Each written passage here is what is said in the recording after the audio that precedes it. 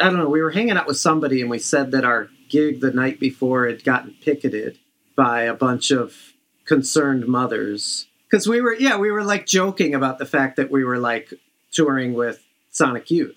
We're like, yeah, like... This is going to be it. This is going to be the new dangerous music. Like kids are going to be onto this. And what does the dangerous music need is like a concerned parental group against it. And so it's like, okay, if it's not going to happen, at least I guess we could just make it happen. So we started telling everybody about it. And there was like in one interview, someone, maybe Olsen, dropped the fake thing. So we made a list. Made the website. Of like gateway bands. Mm-hmm. Oh, yeah, that's like right. Radiohead and Pink Floyd. Yeah. It's like, just the classic. People are saying that like John Cage, 433 is about the amount of active components in marijuana. Just completely wrong information. So it's like...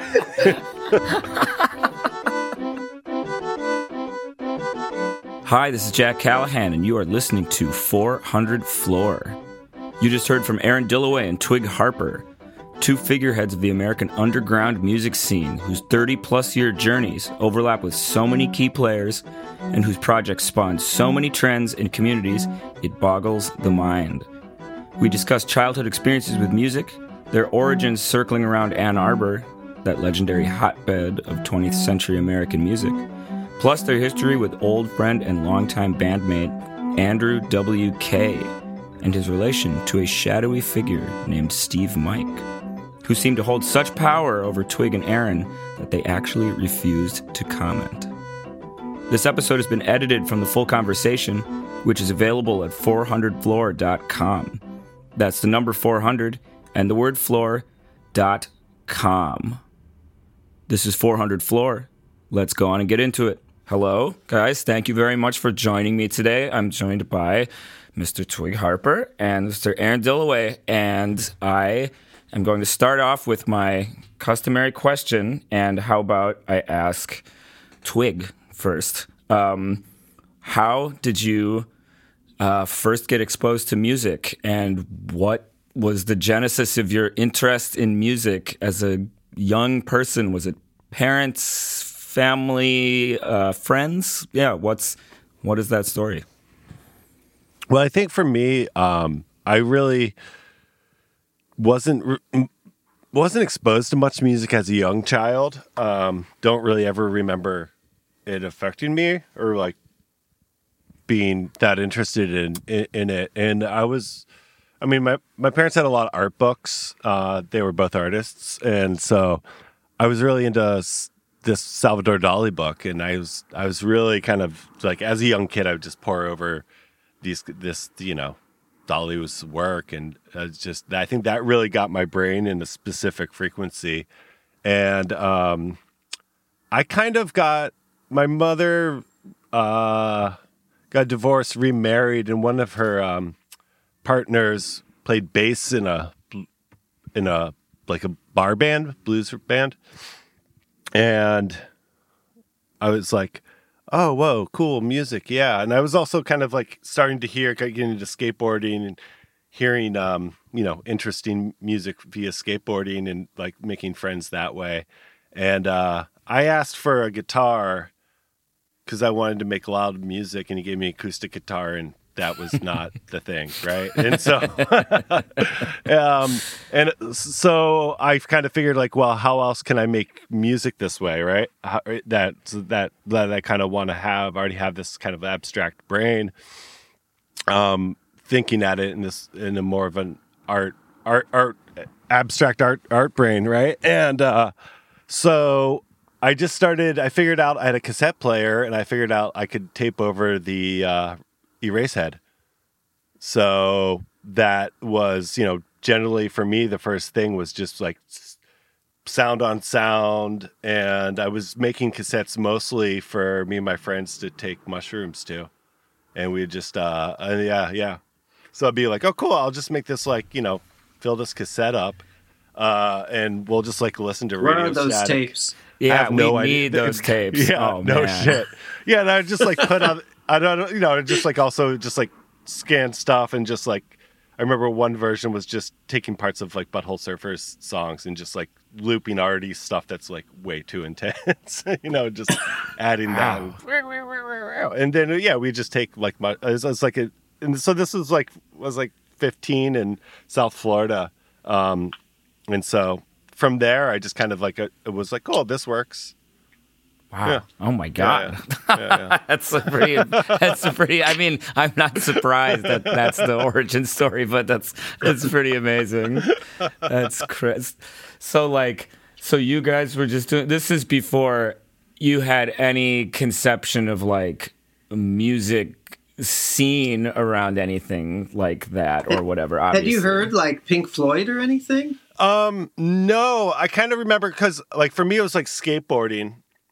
And then so someone was like handing me dubs of just like your standard, what is this?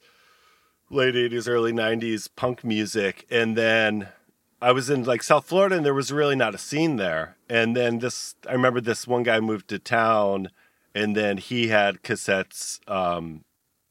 What did he have? I heard Chrome, Throbbing Gristle, Butthole Surfers, like stuff like that. So like that was kind of like, oh, this stuff is really... This is the vibe I'm into, some like more industrial things like Skinny Puppy and stuff. I was like, yeah, it's all right, but not like. But that was like the first music that grabbed your attention. Yeah, completely. Yeah. Like like radio didn't like I didn't understand it, and I had I didn't feel like any connection to it, so it never really pulled me. From there, did you not getting the electric guitar? Did you eventually get an electric guitar? Did you want to start playing music with people, or like how did you get into actually beyond taking the tape collage or beyond? That didn't happen until I moved to Michigan, and then I moved to Michigan when I was like 16, and then there was actually like a music scene and people doing music, and so yeah, eventually, yeah, that did happen. Yeah. What did you find when you got there? Like what were some of the people or kind of the scenes or whatever that were there at the time in that like early mid 90s? So, I mean, I guess the spot was the lab, and that was Aaron. How do you describe that? Yeah, it's punk house. Yeah. Tiny basement? How many people fit in that that was basement? a tiny basement. I mean, I feel like that Hyenas gig had like 100 people down there. Did you go the Hyenas couch one? Was that I mean, that was show? like changing. That was my... Yeah. That was when I saw Couch and was like... Yeah. Yeah, that changed everything. So yeah, that's the gig I think everyone who was like...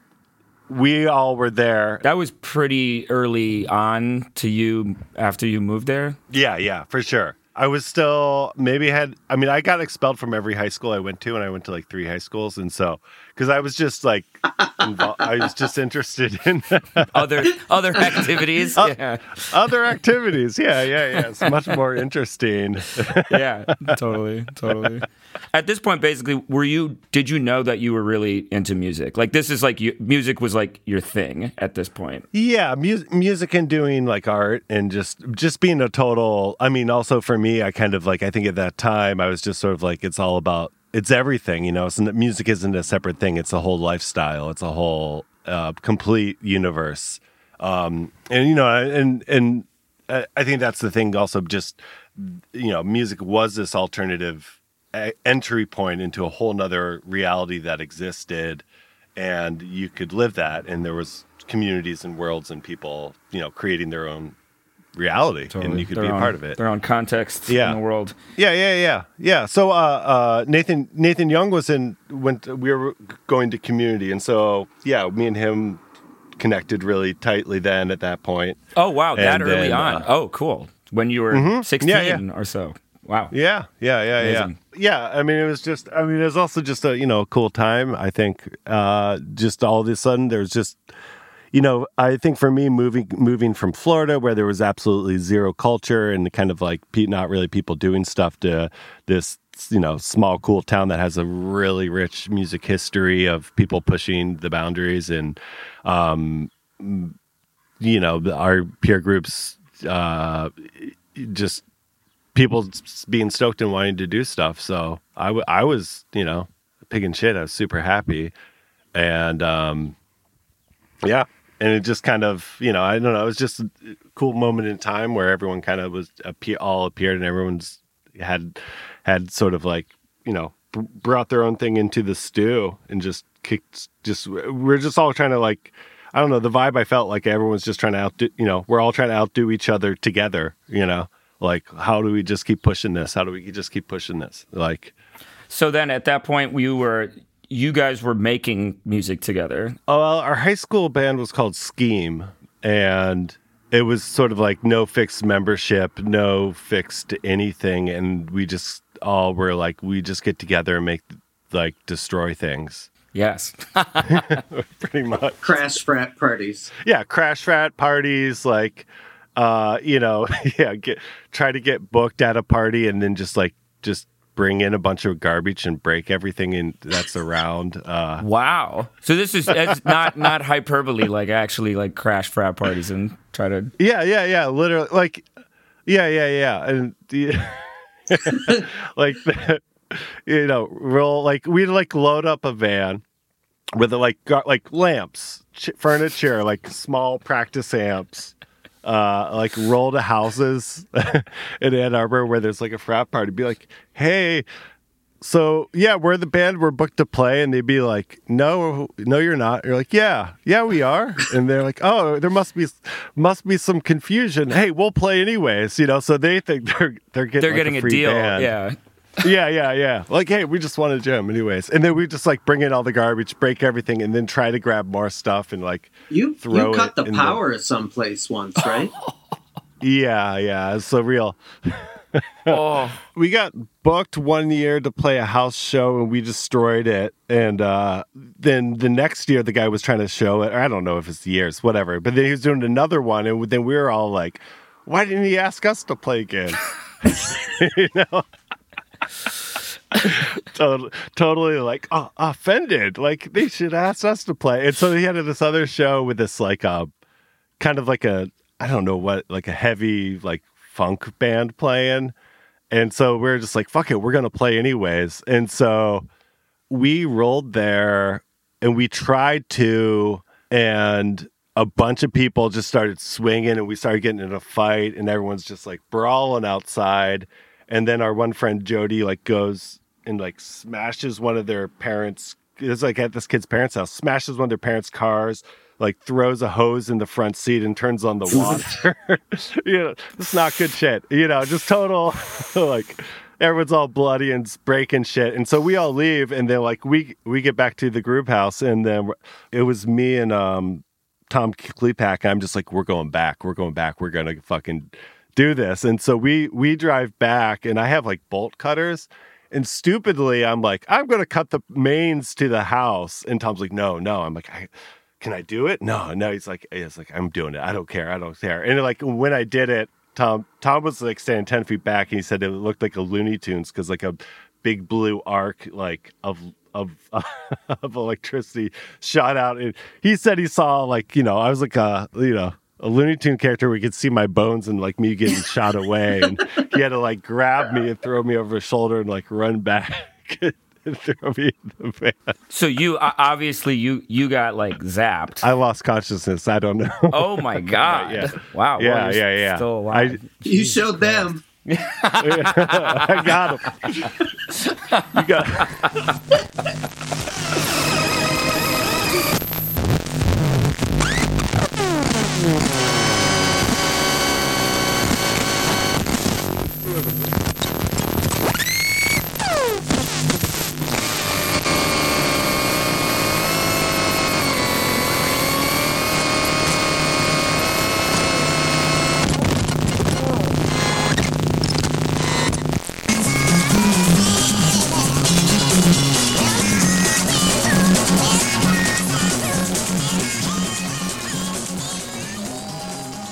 Well, so yeah, then why don't we just go back and start all over again with Aaron? What was the genesis of you becoming aware of your interest in music or getting into music friends, family? What was your early experience with that?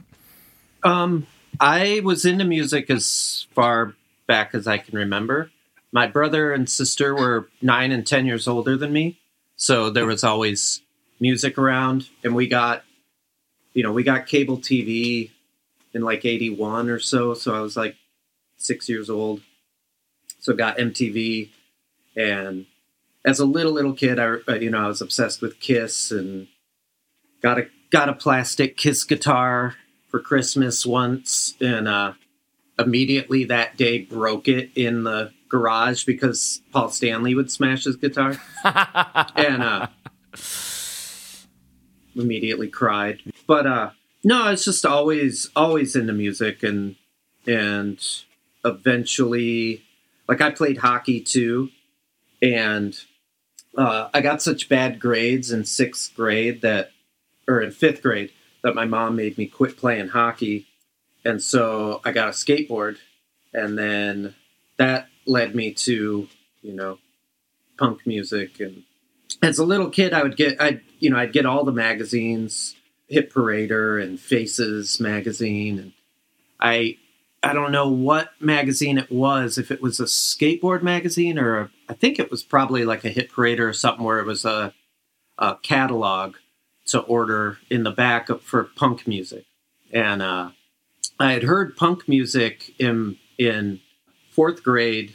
A kid on my team, his sister was into, his sister was a punker, had like super cool, like crazy looking, this is like 84 or something. And he brought in a Butthole Surfers tape and played Shaw Sleeps in Lee Harvey's Grave. Wow. That's a great first one. That was the first punk music I ever heard. So fast forward a couple years when I finally hear like Sex Pistols and stuff, and it doesn't seem like punk music to me. Seems a bit more tame compared to that early Butthole Surfer stuff. Yeah. So I got into punk, but I was always looking for something a little more chaotic. And so it took quite a few years, and, getting into like noise rock stuff, and, I kind of liked some of that stuff, but there was something else I was looking for. And it wasn't really until I saw Couch that I was like, oh, okay, this is it. But yeah, the first time then that kind of leads me to the first time I ever saw Twig was at the Blind Pig. The Cows played at the Blind Pig. And it was like the only time I ever remember them having an all ages show.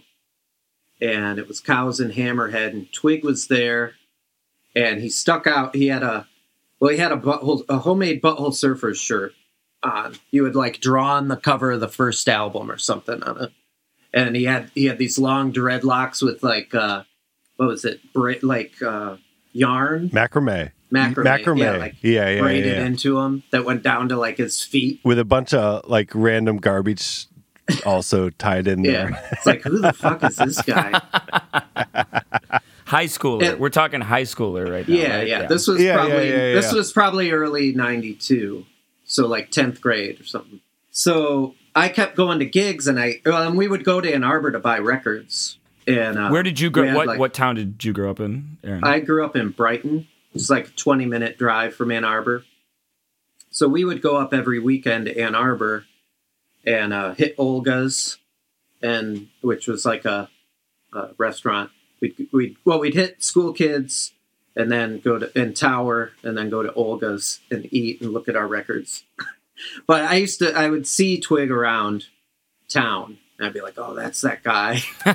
Unmistakable. And then the first time I ever met him was I had heard about you because Julie, I was a girl I went to high school with. It was me and my buddy Justin and my friend John LeMay that were like into kind of the same music, and I didn't know anyone else in my high school into this stuff. And then I was walking down the hall, and I saw Julie had a flyer for a lab gig in her locker. And I'm like, whoa, you know about the lab? Because this was like, secret underground Ann Arbor place. This is like, and this is the house. It's just like a house venue.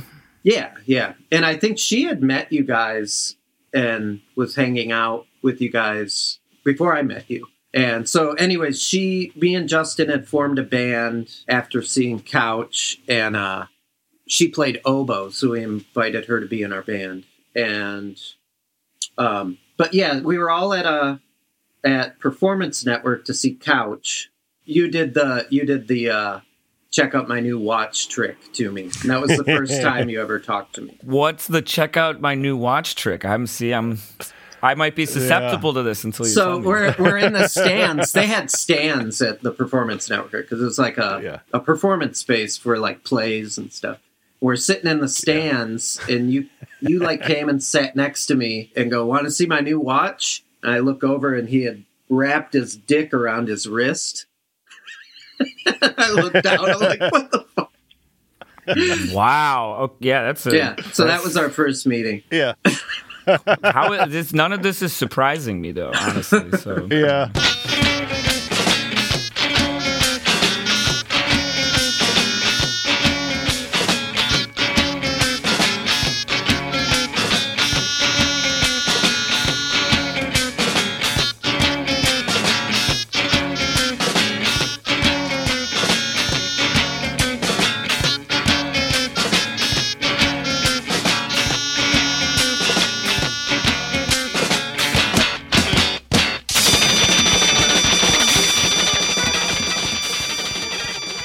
So there was the Couch gig with the Hyenas, and it was like, the closest thing to noise I had seen. They played and were just like, what the fuck is up with this band? So then a couple months later, I went into School Kids, and I saw they had a record out. And I was like, how the fuck can this band have a record out?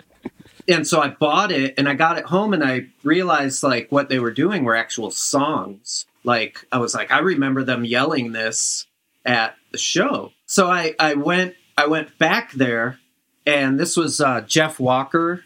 He sang in a band called Gravatar, like a noise rock band. He was working at School Kids. I don't think Jim was there yet. And I said, I bought this record, the other week. Is there anything else like this? So he handed me the first Carolina record and the first Naked City CD. I liked the Naked City CD. It was funny to me, but the Carolina record spoke to me much, much more. Like that, I was like, yes, this is... I mean, you find a record that's made out of garbage, and it's just... Carolina also was, I think, the thing that all of us were like, well, this is a total zone that, like, for me, I was like, this exists completely out of any sphere I'm familiar with. It's still... Yeah. And it's just, it's still that way, right? Yeah. Yeah. They were a huge, huge influence on all of us. Yeah. It was because School Kids stocked all those records. And so then when we finally did meet, we're like, oh, you're into Carolina? Yeah. Oh, shit. Yeah, and Magus was eventually working at School Kids and just turning us on to everything. He was, I gave him a tape of my band Galen, and he was like, oh, you guys must be really into like Beefheart and DNA and all the no wave bands. And I'm like, no, what? What is that? I've heard of Captain Beefheart, and I've seen that record since I was a kid. But so he invited us to his place at one point and played us, Trout Mask and that Target video with the DNA footage. And also Sun City Girls was another one, which I had read about as a kid in my punk catalog that I got in 6th grade. It was just this it was the Toxic Shock catalog.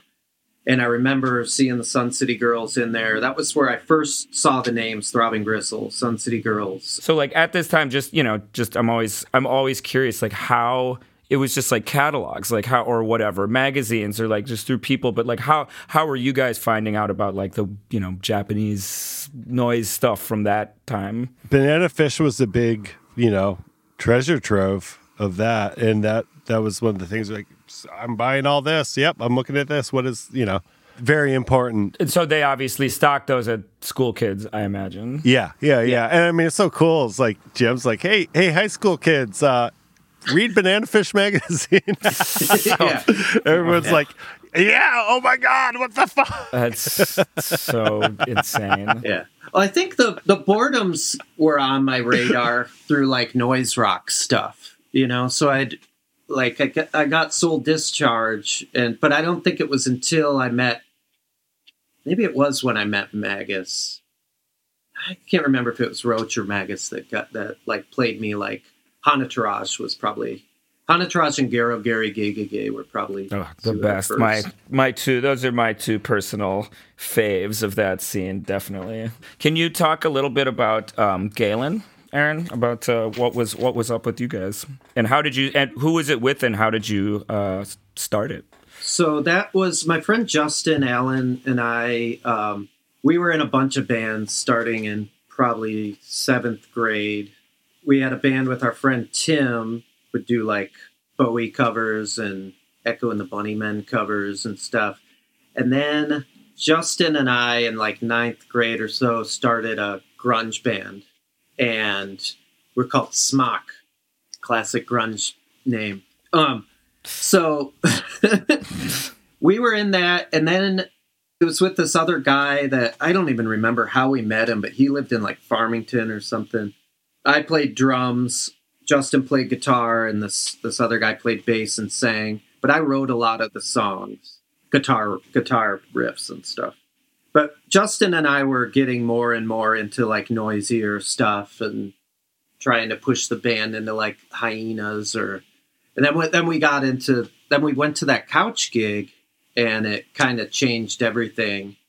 And we were like, fuck. So we broke up that band, and we were like, we're going to start a new band. We don't play any real chords. And we started this band called Galen. We played our first show. Let's see. We had met Magus and Pete. I remember we went to go see 68 Comeback play at where the Misfits played, Union Ballroom. Yeah, the classic venue. And yeah. Stooges. And, oh, wow. Yeah. Oh, cool. So, 68 Comeback was playing there. And we went to that, and Pete and Jim asked us to open for Couch for their next show, which was at the Performance Network. And that was our first concert, was opening for Couch and Math, which was Mr. Quintron's one of his early bands. Yeah. Oh, wow. Yeah. Crazy. Yeah, because those guys were bringing all the Chicago bands were coming to Ann Arbor to play. Those guys were bringing them in at that time. Right. Yeah. But so then I eventually moved to Ann Arbor. Well, we would play some shows together. Then I moved to Ann Arbor after high school in like 95-ish, and became closer friends with like Twig and Nate and Yeah. So, I mean, then we can just jump over to that. Yeah. What's the genesis of then you starting Nautical Almanac, which is the project that you maybe are most associated with? Yeah, I guess Nautical in the way was like the kind of how to remedy what Scheme had been in my brain. I was like, okay, it's like open membership, no rules, and it's not. And okay, we have to do something that has a little more, be a little more in control with the vision, kind of pull in the freaks that are more aligned. And the first, it was like Tom Klepak, Nathan, and me, and God, I'm forgetting her name. The cheerleader girl? Oh no, Patty. Yeah, Patty, was that? Yeah, right? Patty. I got it. There was Patty, but then the cheerleader girl too. Yeah, this is all my mind's gone about this. But we had a sort of like this one form, and then it slowly turned into like a 3-piece, which the first record was with Solomon, Nathan, and me. And that's us like, percussion, guitar, and electronics or organ or other stuff that was around. And so, yeah, I guess that's it. So you and Nate started it together as like was it like your project, or was it like as just like this collaborative thing between you guys. I mean, I don't really ever feel any ownership about anything. Yeah, I mean, I don't know. But it was based on a book, right? Wasn't it a book that you and Tom Klepak? Yeah, he found a book, and then so nautical almanacs are used for people who sail on the seas, and they're just books of, I don't know, tides or, stars, or I don't know what they are. A bunch of numbers, books full of numbers. And then Tom started writing like limericks Dirty in there. nursery rhymes, right? Yeah, he was like X-rated nursery rhymes. And yes. And so that was kind of like the genesis of it. So that's what that was the original the very first. Yeah. Yeah, there's a video that I'd shot from when we played with you, and it's Twig on guitar, Nate on guitar, Tom Klepak playing drums with two huge cow femurs on rubber or plastic garbage cans. Yes. And then some girl cheerleading. Yes. Total makes no sense. You have a video of this? Yeah. It's on YouTube, or maybe on my Vimeo or something. I like sheep. Rah, rah, rah! Sheep on board! Put them in the boat and here go bird! Bird, bird, back seat, and I pull you word! Yes, sir, from me, bird! Yes, sir, back, like, keep my boot! Put them in the doozy, I like sheep, and I like lamb, counter the night belly head, welcome home.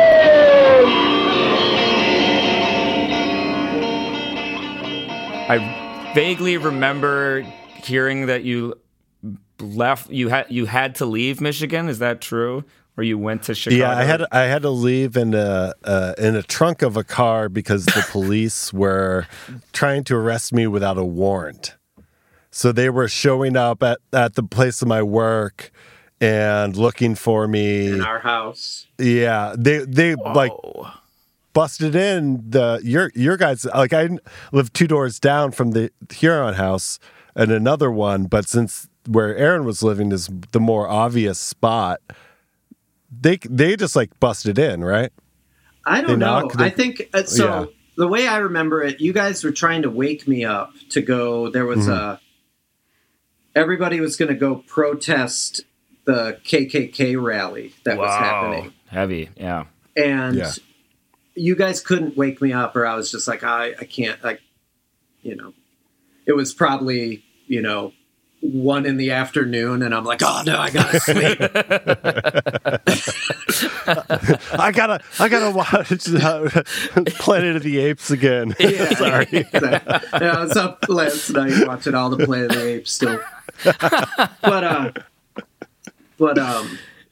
And then next thing I knew, I was woken up by Nate being like, dude, we gotta hide Twig. The cops are after Twig. And I'm like, what the fuck? And then I don't really remember much of anything else. But and there was videotape of you like throwing rocks at cops and throwing tear gas at cops. Yeah. I mean, definitely protest, KKK comes to town, and everyone rolls in, Ann Arbor pretty lefty zone. Obviously, there's going to be a million more protesters than actual, KKK members that came out from the sticks. It's just a big political show. And then the cops just started macing everybody. And we all of a sudden, we're there. And we just start, I start, I'm hanging out, and the first tear gas canister, lands by my feet. So I just pick it up and I turn and I see, about 100 cops without gas masks on. So I throw it at them. It's just that's what you do. The first one. Yeah. It's just oh yeah, boom, throw it in that other direction. So I ended up tear gassing a fuckload of cops, and then everyone started throwing rocks at the cops. Then it was no longer fuck the KKK. No one cares about them. It's that now we're at war with the cops. I think someone did throw a really good shot and like smashed one of the KKK guys, and there's like all this really great photos of just him in his robe with like blood pouring down his face. But yeah, so it's just kind of, and then cops pushing the crowd back, and then like people got pushed up against City Hall, and then people just smashed every window out of City Hall. Wow. And then so everyone it started scattered. to get crazy. Yeah, it was a full-blown, like, small-scale riot, you know? And then everyone kind of got pushed into the city center, and then it was just one of these things where, you know, just cop cars everywhere, everyone's scattering, everyone's hiding, cops are all da-da-da-da-da-da. I managed not to get grabbed, like, ducking into they're coming for you now, man. Yeah, They've been intercepting. I managed not to get grabbed. I duck into my friend's house and then, like, get a car ride back to the houses. And then for the next 3 days, you know, it's like there's obviously a lawyer steps up pro bono to work with anyone who got arrested or who's about to get arrested. And so, you know, a day or two later, I got the guy's number. I talked to him. He's like, I don't see your name on the list. Oh my God. But they've been coming to work. I mean, and we were already known. The cops already did not like us in town because we were just rabble rousers, you know. We were like punk, a bad punk house rabble, yeah, whatever. Yeah, punk house rabble rousers. We were just always up to shenanigans, not good, you know. And so he was just like, there's not a warrant for your arrest. You know, they're coming to your work. They're coming into the other house, you know, looking for you. Like, get How the hell soon out of after town. this? Was this that day? Or that? It was a couple days, maybe a week. Days, yeah. I think Yeah, that I remember it was a couple days of just like kind of like going over and, you know, talking with Carly and Reshma and like, what's going on? What's happening? And yeah. And the thing that got me to get out of town was, I think there was a phone call to the house and they're like, hi, is Twig there? And Carly was like, who's this? Like, a friend. You know, and then she like looks out the front window and sees a bunch of cars like waiting there. And then so like next thing I know, like they throw me in the trunk of a car and we just drive to Chicago, you know, and get the hell out of town. Oh my God. Yeah. Holy Until shit. everything. yeah, because you ended up coming back for a while. Yeah, because I had to deal with the legal stuff once that lawyer got it all together. Yeah. Because there's actually there's a picture on the poster that came with the First Nautical Almanac record. There's a really small picture, and it's silk screened, you know, over top of other shit. But you can see there's a picture. It's the three of you. It's you, Nate, and Saul, and a bunch of armed cops, like with helmets and riot gear on. Yeah. That if I remember right, is from that day. I would imagine so. Yeah. Yeah. Wow. And first Nautical Almanac record is on Hanson. Is that true? Yeah. Yes. Yeah. Right. So Twig and I and Nate and Saul, and we all put our money together to put out these 3 records. And was the First Nautical Almanac record, the Flossing the Unicorns LP, and the Rana Japan 45. Yes. Was that the first 3? Yeah, they all came out at once. Wow. Amazing. But yeah, so you had gone to Chicago, but then you came back and you were like staying with Jay, right? At that time, or I don't. That was a little later. This is all. This is a real hazy period. Yeah.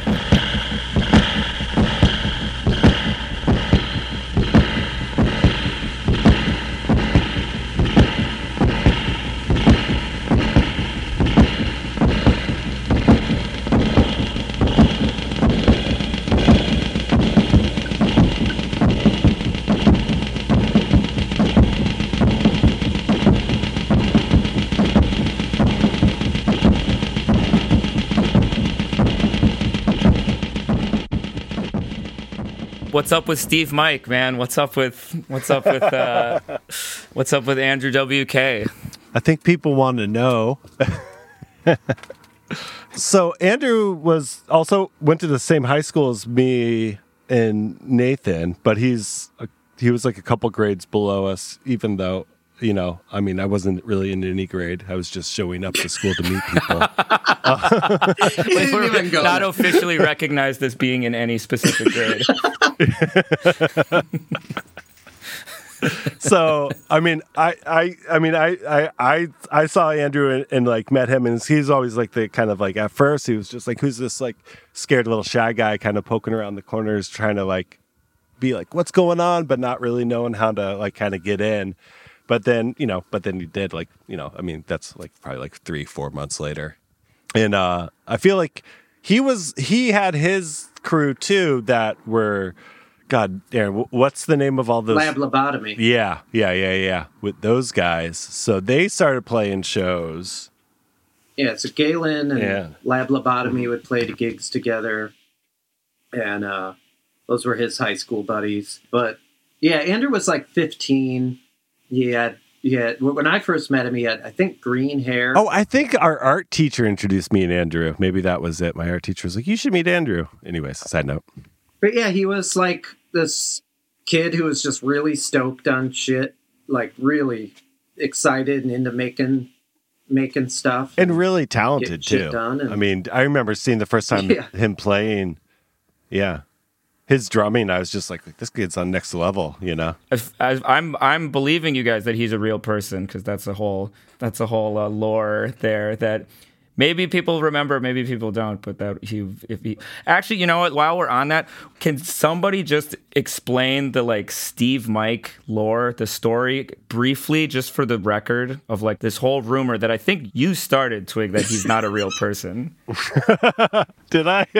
That's as far as I remember. That's what I know. I mean, I guess the lore is that there's a shadowy cabal, possibly a person or not person, that invented a rock star called Andrew WK that may or may not be a person. And, throughout the years, that person, Andrew WK, has confirmed and denied at separate times that Steve Mike is actually, a real cabal or person behind everything. Yeah. He blew up. Right around 9/11. Right around 9/11. Yeah, which is there's a whole lot of symbology, a lot of coincidences there. Mm-hmm. But what did the name Steve Mike originate from? And what was that I don't know if we can really talk about. Yeah, we signed NDAs about a lot of this. NDA, that's right. But were you guys, like, when he was like getting played on like MTV and doing all that, were you guys still friends? Were you still hanging out? Was he still in Michigan? Well, he did we seriously could do a whole another episode. But no, there was about a year when none of us heard from him. And it was when he was working on the record. And then once Steve Mike. Yeah. Then once the record came out, we all went to those shows, he put us on the lists for those shows, and we'd go talk to him backstage and just be like, what the fuck? Like, it was incredible. I think I cried the first time I saw him. I was like, this is like, he did it, like, this is so intense. You and Nathan moved to New York, lived with Andrew, and that's like, as the whole kind of build up to be like, what is, who is actually in Wolf Eyes and who's in Andrew WK band, and like, that's a whole little thing, because I remember Andrew's first idea was like, who was going to be in the band? It was like Dirty Tony, you guys, maybe me, at first, his plan, he wrote it all out, like, he's going to move to New York, he's going to do this, he's going to get signed, but he used to play me songs over the phone, like his demos for his first album. But even before then, he was making recordings in New York under the name Wolf Eyes. And then eventually Nate and I were going to move out there, and we were going to become a band, 3 of us. Wait, so he was making recordings, Andrew WK was making recordings as Wolf Eyes. Was he putting them out? Or No, he would just send them to us. And they were kind of sound like John Carpenter or something. It was like kind of synth prog sort of stuff. But then eventually it became like, he's going to do this solo thing. And me and Nate and Dirty Tony were going to be the band. There was a photo shoot with the 4 of us as a band. And then Nate and I moved out there. This would have been 99, I guess. And we lived out there for 2 months in his place. And it was just like, we were pretty deep into Wolf Eyes stuff at this point. And we were trying to make more like stranger music than we were before, and he was trying to make more pop music, so it didn't really mesh. But we Yeah, I remember, there were nights where he's teaching Nate how to play bass and stuff. I was going to be the drummer. Nate was going to be the bassist. Yeah, but we did get some things out of that. He recorded the Fortune Dove 12-inch for us. That was recorded there. And then he and I did the Beast People 10-inch. That was like the Beast People opera record. Yeah, Beast People is a pretty, notorious project that I, heard about for years. Do you guys want to talk a little bit about Beast People and Genesis and what the concept was all about? Well, were you there when I first came home? I had been at Harold's and smoking their him and Sean's really good weed. And I got this idea for the filthiest band, like a band of just like filthy fucking just. So I came home, I'm like, all right, we're starting a new band. It's called The Beast People. And I was like, first song, I Don't Bathe. And oh yeah. Yeah. And I think we just went down and started recording. So I think the first tape has got like stuff that just Nate recorded, stuff that just Twig recorded, stuff that's all of us. It was like kind of turning into a caveman sort of beast, like caveman band. Yeah. Like Beast People. Like we stopped saying actual words. Yeah, we did a bunch of gigs. We were Carrie Lauren from Destroy All Monsters. He kind of got obsessed with us and kept booking us. But then at one point I was like, we neither need to stop or we got to up the game. Because I was like, the costumes are, I think it was like seeing Carolina and seeing Force Field. I was like, man, if you're going to do costumes, it's got to be like fucking, like the two of them, where it's like you forget you're watching actual humans, they're so like they involved. both took it to like a Jim Henson level, where it's like, I remember seeing Force Field the first time and I was just like, it was scary, it was like, I didn't think like I'm watching people. I thought I was watching, fucking aliens or something. And so I was like, if we're going to keep doing it, it's got to be like that, but it was, our costumes were pretty like, it's just like whatever's laying around. Oh, we had a horse too at one point. You had a horse? Yeah. We rented a horse costume. Yeah, the Gotha show. A two-person horse costume. And then the beasts were inside. Well, I remember the horse came in, eventually like fell asleep on a synth. And so its head's just on the synth. Wolf eyes, man. Fuck you. 2000, man. This is it. Don't bring What kind of man can't take a joke?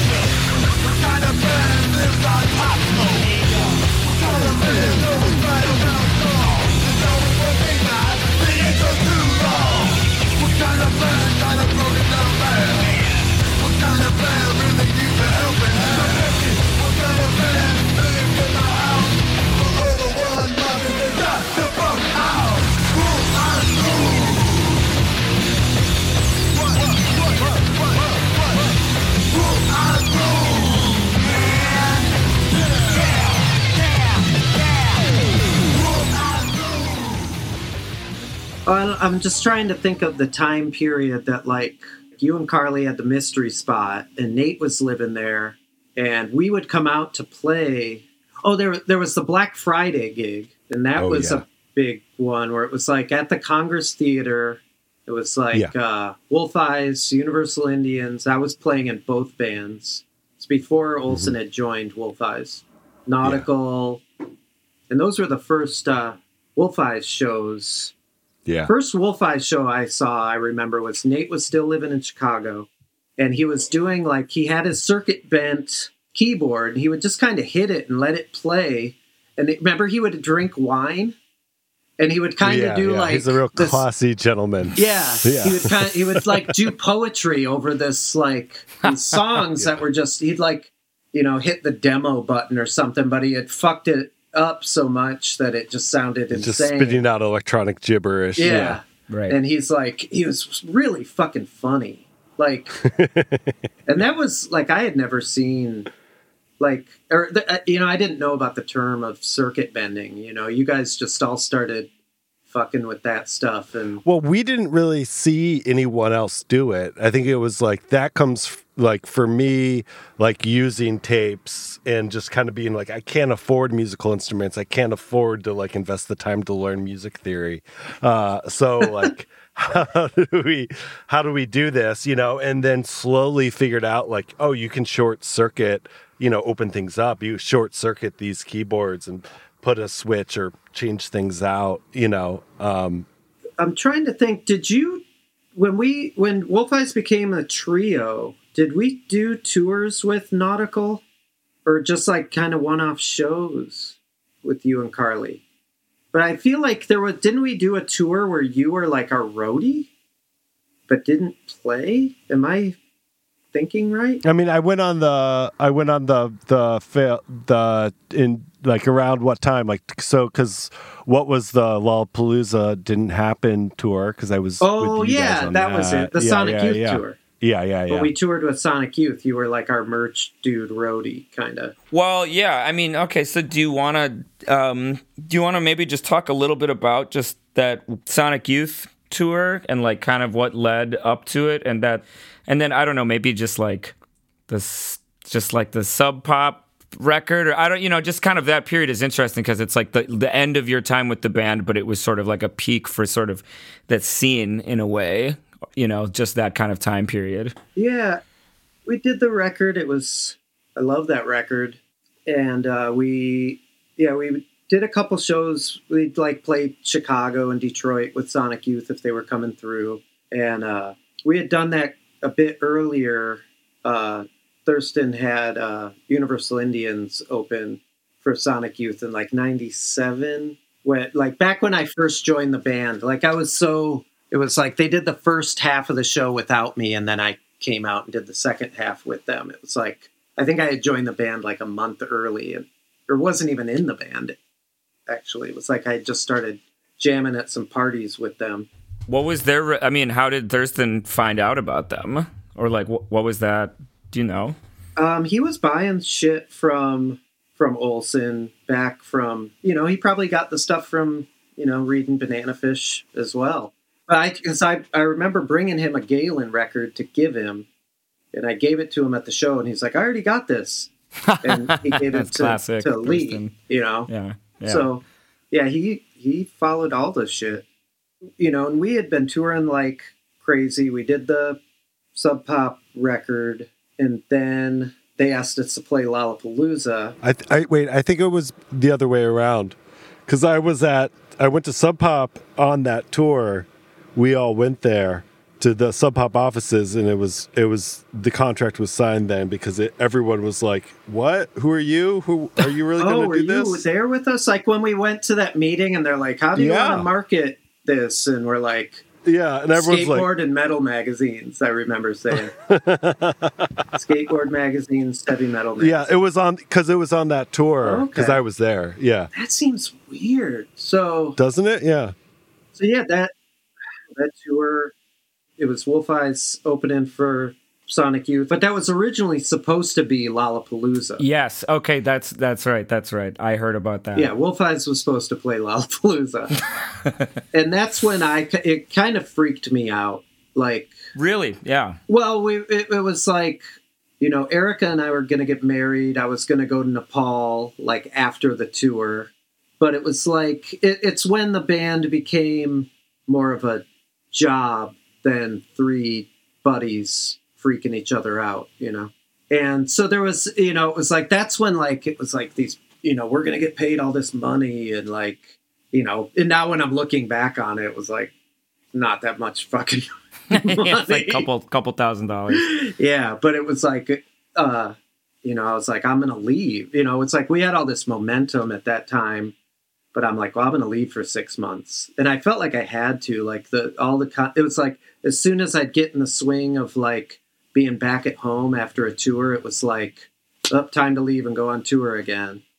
And I couldn't keep up with the pace. And so, it became difficult. Like it affected the friendship side of things. But that tour was, incredible. You know, it's like, I remember the Mothers Against Noise thing was born on that tour. Oh, yeah. Yeah, you want to talk a little bit about Mothers Against Noise? Oh, yeah. Another classic, yeah. Shenanigan. That was, I think, we first started it in San Diego or something. And we told the people that, like, I don't know, we were hanging out with somebody and we said that our gig the night before had gotten picketed by a bunch of concerned mothers. Because we were like joking about the fact that we were like touring with Sonic Youth. We're like, yeah, you know, like... This is going to be it. This is going to be the new dangerous music, you know, like kids are going to be onto this. And what does the dangerous music need is like a concerned parental group against it. And so it's like, okay, if it's not going to happen, at least I guess we could just make it happen. So we started telling everybody about it. And then we ended up getting interviewed by like Spin Magazine and somebody else. God, I wish I had the transcripts of that, because I'm sure we all told different stories too. Because it was like, like what it is. We're all like kind of freaking out, like calling each other, like, "All right, we got to get our stories straight," and like, yeah. And then, you know, within a day, it was all like they figured it out that it was bullshit. But then. Well, did the website came before the Oh yeah. Yeah, so I think we made it up on tour and started there was like in one interview someone, maybe Olsen, dropped the fake thing, and then I remember being back home and just being like, I can just make a website and like let's just see how much this actually has any legs, you know. So yeah, we made a list. Made the website of like gateway bands. Mm-hmm. Oh yeah, that's right. Like Radiohead and Pink Floyd. Yeah, and everything was misspelled and written. The syntax was really bad, and so it's like, you know, just the classic. You know, people are saying that like John Cage 433 is about the amount of active components in marijuana. You know, just completely wrong information. So it's like, so like get everybody like, you know, the nerds will get angry because the information's wrong. Right. Yeah, exactly. And like a really big like send us an email on the website, you know, and then so the emails would come in and there'd be like people writing these very heartfelt things being like, you're totally wrong. This is not right. Like, this is just, do you have because like friends of ours were even that didn't. Yeah, people were trying to get on the list. Wow. You know, like, friends. Can I get on the list? Like that were replying to it, like being pissed. Yeah, people were either pissed or being like, we're really dangerous. Put us on the list. We're the worst band ever. God. And then just like feel embarrassment for your friends who are like trying to like get on. Oh, yeah. Dude. Trying to get on the bad boys list. Oh, man. But then, amazing. Then you gave the login info to drum and bass dudes, and they took over the website. No. The drum and bass dudes were like early, they saw it and they're like, we're concerned parents too, like, and we they automatically registered it thinking we were a parents group, and they were trying to hijack it. Oh yeah, that's what it was. Oh, so they didn't even know. Yeah, they didn't know it was a joke. So it got like pretty but you were messaging wormy with them. Yeah. Didn't I was you give them the info too? Well, they like cloned the website and registered the website. Okay. And then next thing you know, the whole website is just a drum and bass comp or like Gabber, which like is also amazing. Yeah. Which makes it so much more confusing and so perfect.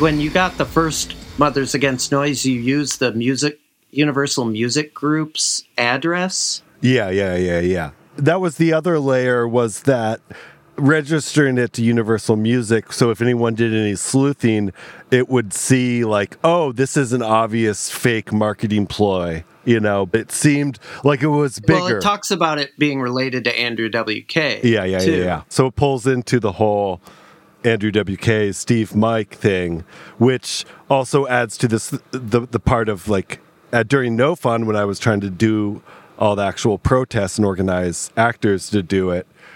That evening when Nautical, we drove up there and we're trying to do it 2 minutes before the doors open on the festival, like we got a phone call, and that's when Tarantula Hill caught fire. Oh, God, that's right. Well, yeah. I didn't realize that it corresponded right with that. Oh, yeah. So it adds, so like I like was having a mental breakdown in general, because I was like, is my building really on fire? Is it not? Are people fucking with me because I've been fucking with everyone else? Like the whole sense of like what is real is not real kind of really cracked me open in that way. Was it some Andrew's psychotic, obsessive fans came and torched Tarantula when I was gone? Was it just an accident? Who knows? When did you buy T Hill? What year was that? Well, we moved in April Fool's Day 2001. Yes. So, yeah. So we were like, because that was our whole thing, live at the mist spot, save all our money. But, after seeing so many people not being able to maintain spaces or keep their creative practices going, we obviously knew like, okay, yeah, you got to buy a building and got to have a home base.